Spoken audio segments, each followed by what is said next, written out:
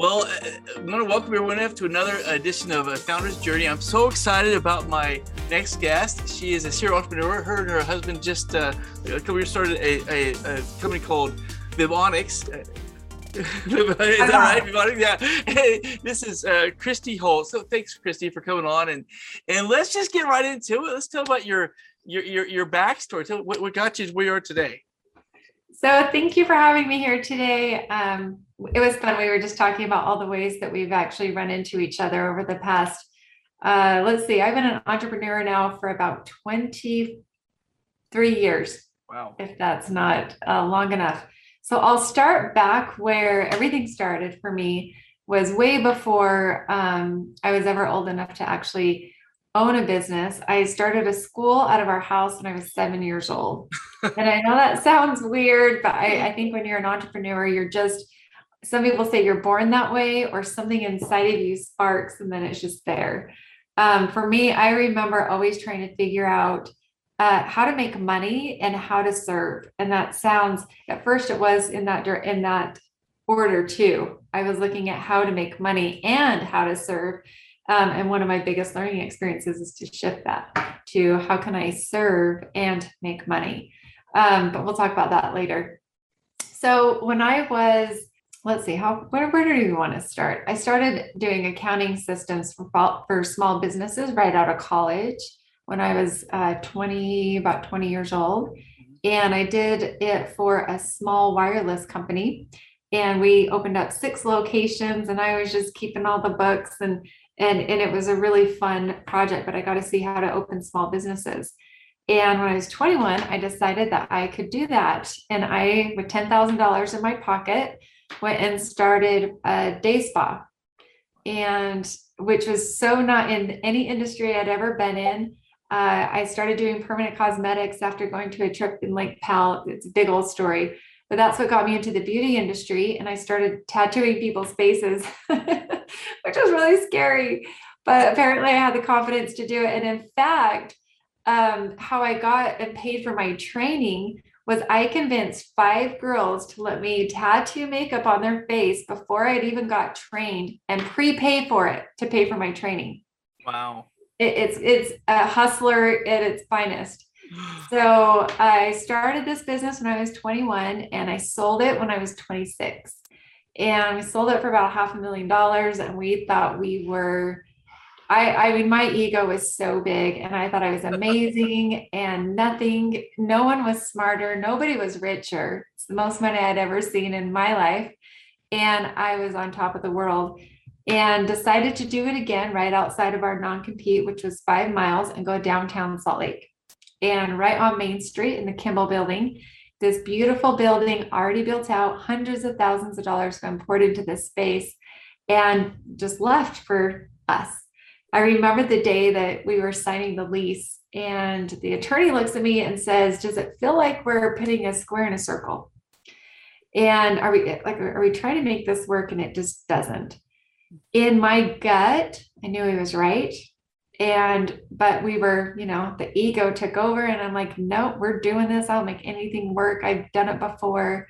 And about 9 months later, ended up closing up shop because we couldn't come up with the $14,000 it took to open the doors every day. And I will tell you, deciding to close down my second business was an ego shot to the heart. And I didn't know who I was because all of my identity was in what I did. And it just plummeted this belief in that I built up about me and proving that I could do anything in the world, down to this, like, in my opinion, this embarrassment that I had to close the business because we couldn't make it work.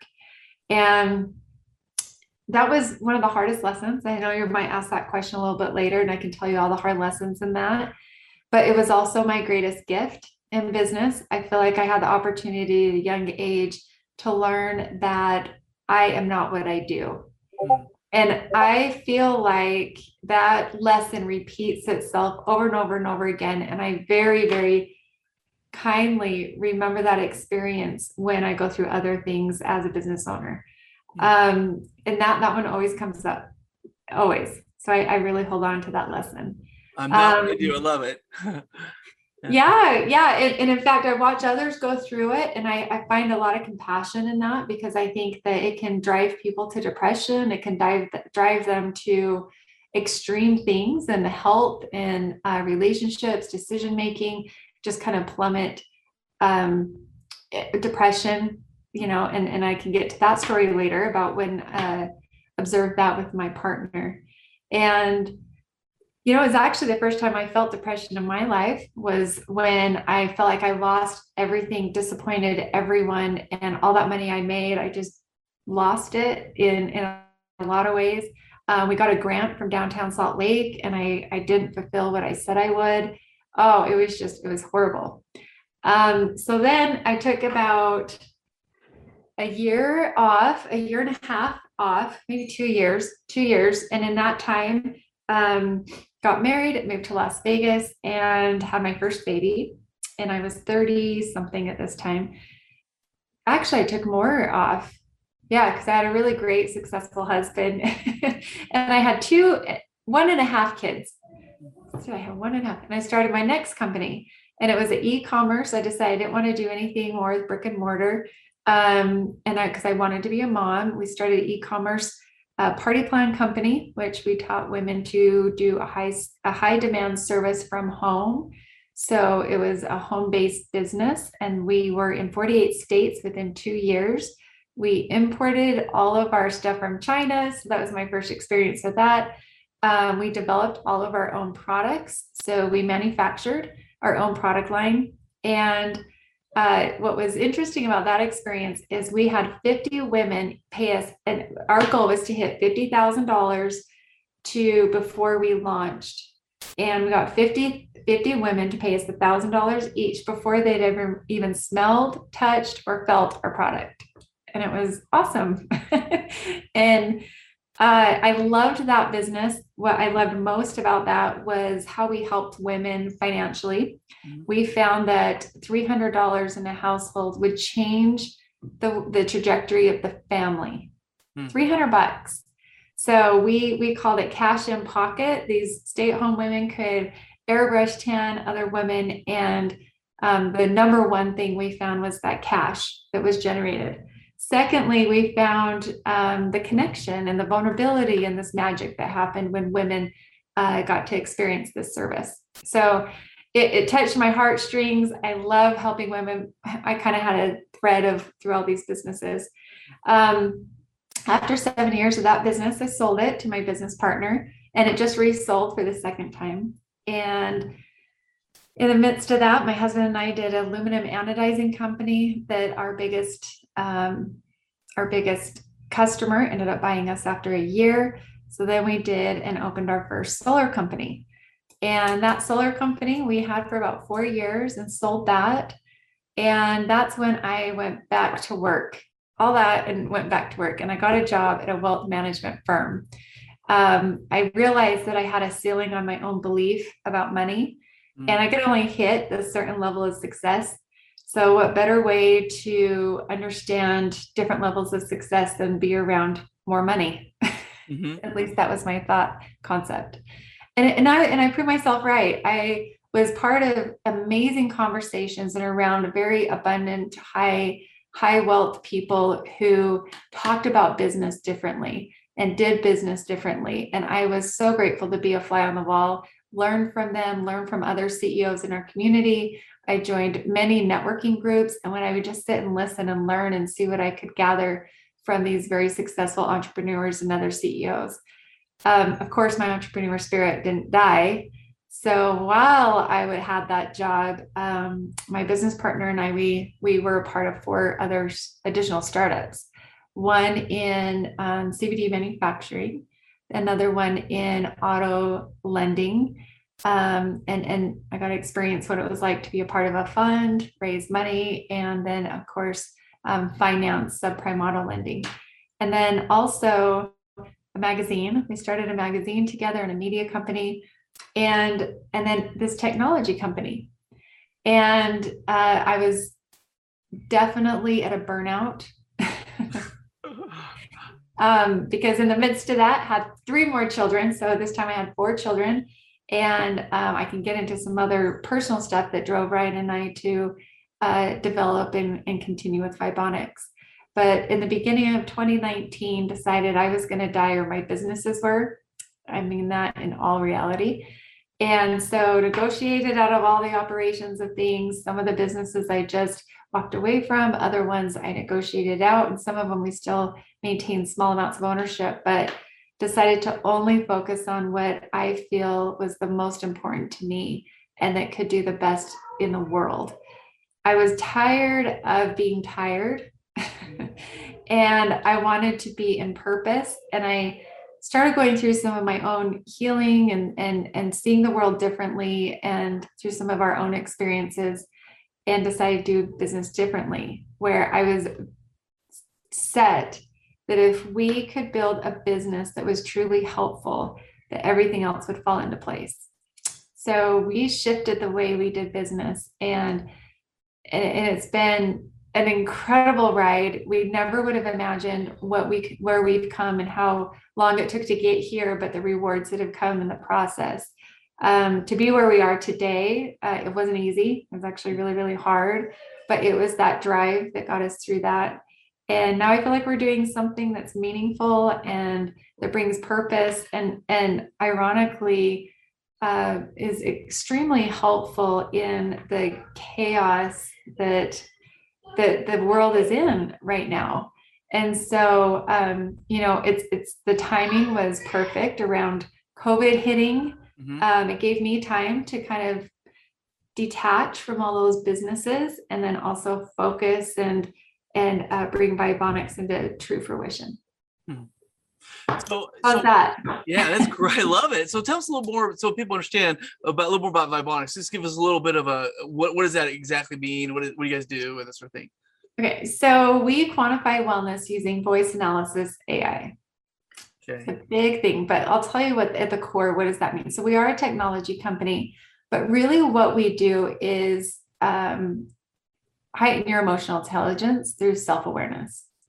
Again, so what does that mean?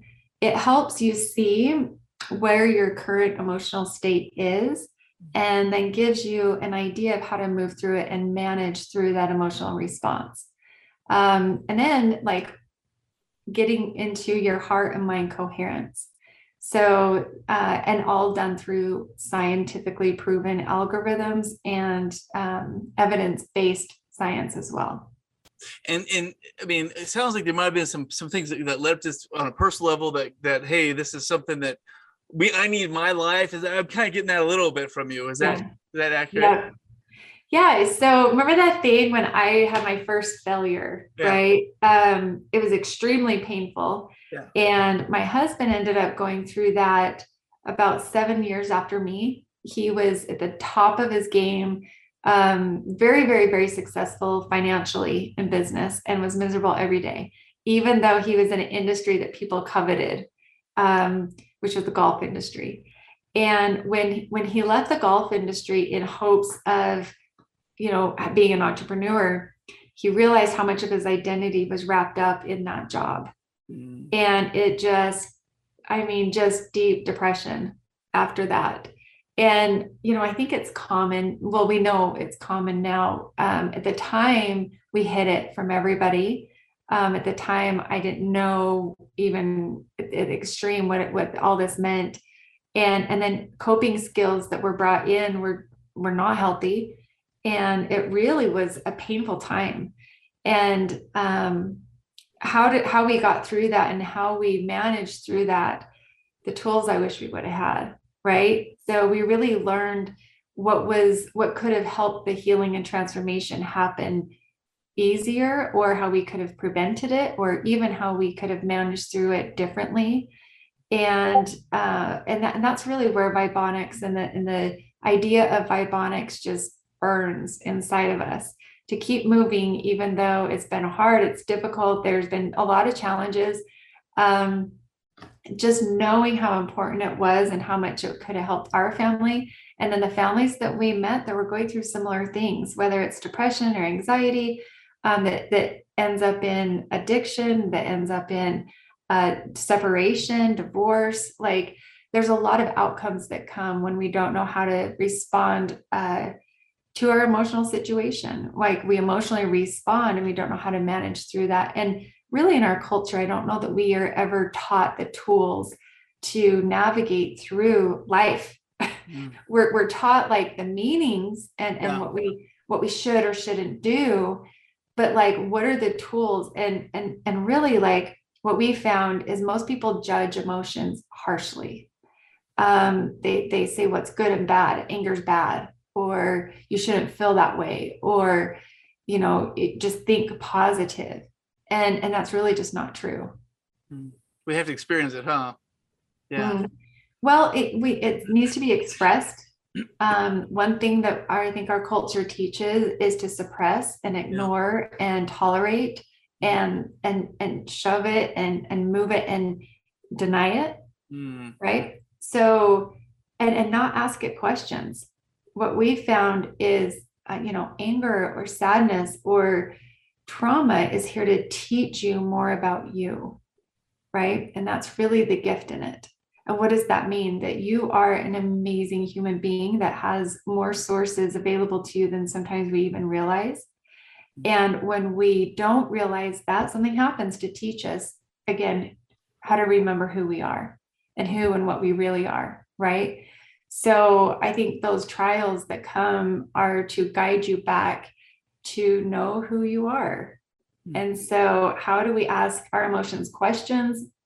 Give it a seat at the table, let it be seen, let it be heard, let it be felt, and then it moves through you. And this is, now we're getting into science and energy and frequency and how we can prove this, right? So what we've learned is if we can just observe emotion and not become it, that's how we can really be healthy. I feel it, I'm not it. I feel sad, I'm not sad type deal. Right. Yeah. Right. And stop judging it and say, oh, I shouldn't feel that way. Well, you feel that way. So now what? Yeah. Right. So let's ask it some questions. I remember I had a session with a wonderful woman who was going through extreme levels of depression. And I just asked her one time, I said, what do you think it's here to teach you? And she was like, what do you mean? And I said, she goes, I just want it to go away. And I was like, well, it's here and it keeps staying here. What do you think it needs to tell you? Or what do you think it wants to tell you? And she's like, okay, let me just sit with that. She just started, anyway, she just started sobbing and she just wanted to remember her innocence. Wow. And so like the next question was, well, what's keeping you from that? Right. So it just treating this differently than what we've been taught so we can live happier, healthier lives and thrive, right? And feel joy and experience joy and move towards love. I don't know how many people talk this way, but I hope everyone begins to. Yeah. Because our true essence is joy. And if we can return to love, we can put down a lot of that fight inside of us. I think the beautiful thing I like about this conversation is that you're truly living your passion right now. I can feel this as you talk. I mean, this is something that's so important to you from both personally and then what you're seeing other people, and that this is something that this founder's journey, this one is something that really touches your heart and touches other people's hearts, right? Some of the things before what got you here, but this is what you're here for. Is that what I'm kind of feeling a little bit? 100%. And so when you're saying like, what's your founder's journey? I think when people start businesses and start companies, it's because there's usually one of two things. And it's usually like, how do I make money? Yeah. Right. Which is important. For my family, which is extremely important. Right. Yeah. And then do I like it? Yeah. And sometimes they are not coherent. Yeah. And sometimes they are. And not only do I like it, but am I passionate about it? Because when you start a company and you just like it, there's a really high predictability that you will stop. And you'll either stop because it doesn't make money, you'll stop because you just don't want to do it anymore, or you'll stop because it doesn't make money and you can't afford to continue to do something that you really don't like anyway. Yeah. And that's a whole other conversation about when is it okay to quit? Yeah. right? That there's a whole book that should be wrote on that. That's Because right. sometimes the no's, like knowing when to say no, knowing when, asking yourself what's important, and so much that we give away to other people and specialists or Mhm. people that are smarter, or people that we put on a pedestal to help us make decisions, where if we just ask ourselves, we are our greatest teacher. All of the truth is within. By the way, that's one of my biggest lessons. Okay, that all the truth is within, huh? That's the yeah. I'm glad, because I was going to ask you what was the if you had to give some advice. I mean, what was the greatest lesson, and what advice you would give somebody? I went to college for about 3 years in business management and accounting, but I didn't graduate. Mm-hmm. Okay. I am not a psychologist, but I love and adore human behavior. I've observed it my whole life. Every time I was oh, by the way, I became a licensed esthetician when I had a day spa. So I got to sit with women specifically all the time. So I love human behavior, but I'm not a psychologist, right? I absolutely adore or learn. I was going to say, actually, I adore people, but I just said that. I love data. And yet I'm not a data scientist. So I had stories inside me that I think I needed to reach out to the specialist or to the professionals. And what I realized is that was just a story that kept me from creating what I intuitively knew was right. That yes, I need their help, but there was something in me guiding me to this that didn't require any of those things. Yeah. And then to trust it. So I guess my biggest advice is to ask yourself, because if you believe it, you'll make it happen. Yeah. And if you don't believe it, it's not going to happen. So really ask yourself what your truth is, and then let that be the truth that guides you. Last question I was going to ask is, if there's a book that you would say, so something you suggest somebody read, what would it be? This is going to be a funny answer, especially based on, I feel like I just shared a very heartfelt side of me, but my answer is going to be very logical. The E-Myth. The E-Myth is one of my favorite books, because for many, many years, I felt owned by my business. I was like running ragged. I felt like I was chasing. So I'll tell you 3 books that really, in my opinion, have been game changers in my business experience. So the E-Myth, how to get things in a process that's repeatable, right? So a monkey could do it. And I don't mean everyone's monkeys, but like, you don't have to have an expert in that position to complete a task. The task gets completed because the process is clear. So I would say the E-Myth. The other one is Predictable Success. Now, this one to me is been the best book for me, especially when I'm hiring or working with people. If you have to know how they think, and then you can know if the expectation or the accountability of their job is actually going to be done. So if you, for example, I am a visionary, and that's my highest one, but I equally was a processor, an operator, and a synergist. So that having those 4 pillars strong in your business would give you predictable success, right? But if you're missing one of those pieces, it's predictable failure. So in your leadership team, what I have come to understand is, in your decision makers, you have to have a visionary, know where the company is going. You have to have a strong processor mind. How are we going to get there? You also have to have a really strong operator. And by the way, they're all equally important. Yeah. An operator who works that process, right? They're some of my favorites, because they like show up at the same time every day. They love checklists, and they will get that checklist done every single time, right? The processor is really good at writing the checklist, but the processor isn't always good at doing the checklist that they wrote. It's just funny things you can probably find in your own business. And then last but not least is a synergist. It takes a team to be successful. You cannot do it yourself. You don't have the skill sets to do it yourself. So find the right people to do the work with. And then the last one was Profit First.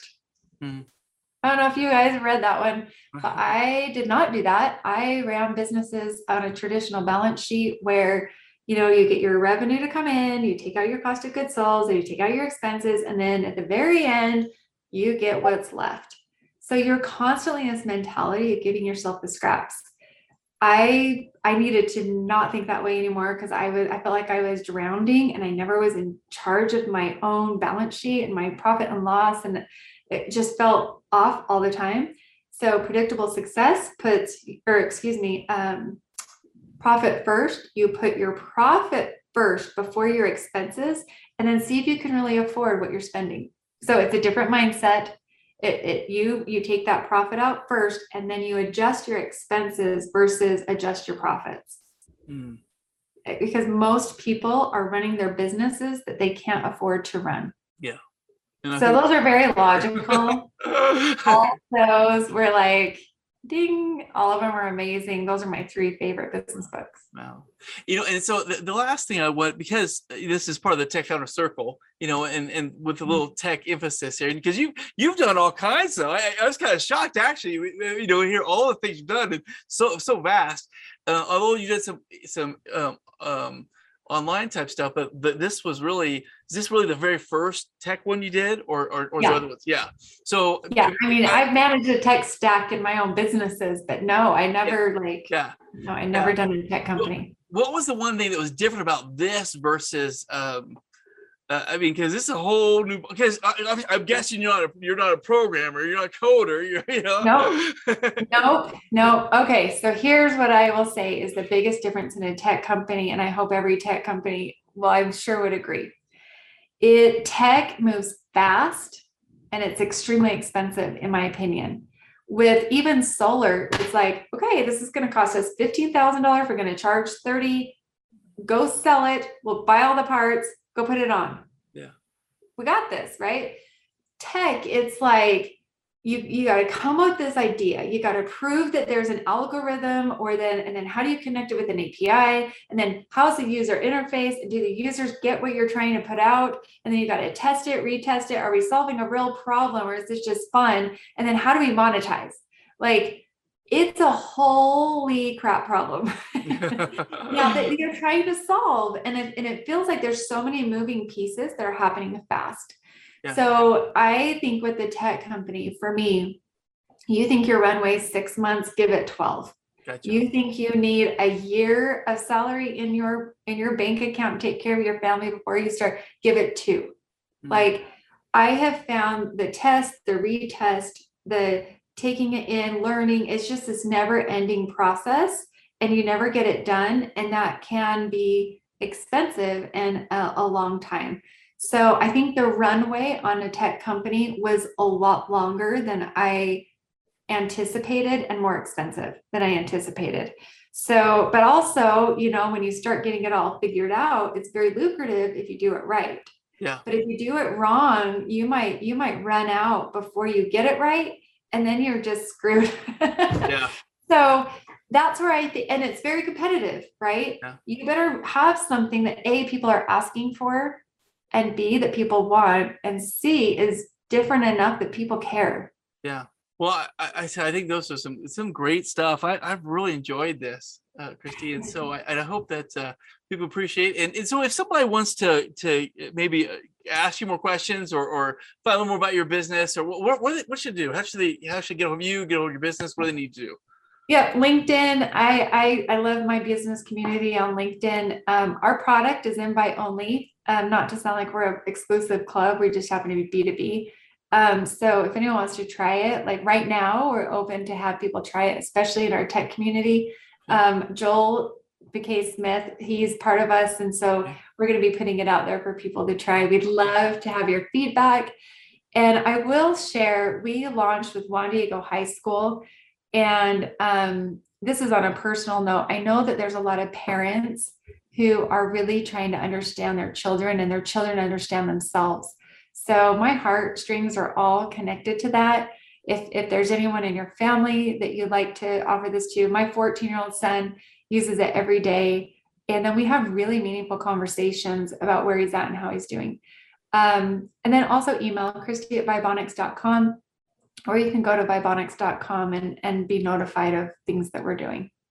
Okay, perfect. All right. Well, thank you so much. And we'll, and hopefully if people, if they're not part of the Tech Founder Circle, reach out to me, reach out to Kristi, Joel, Paul, whoever, and then join us and all the fun's there. So, all right, thanks. And just one ask, support women in tech. We need more of us. Women think differently. It's so relevant. It's so clear that we think differently. So I think having women in tech can really be awesome. So if you know women in tech, support them and really help their businesses flourish, because I think they're doing some really cool things in the world. Well, thank you so much.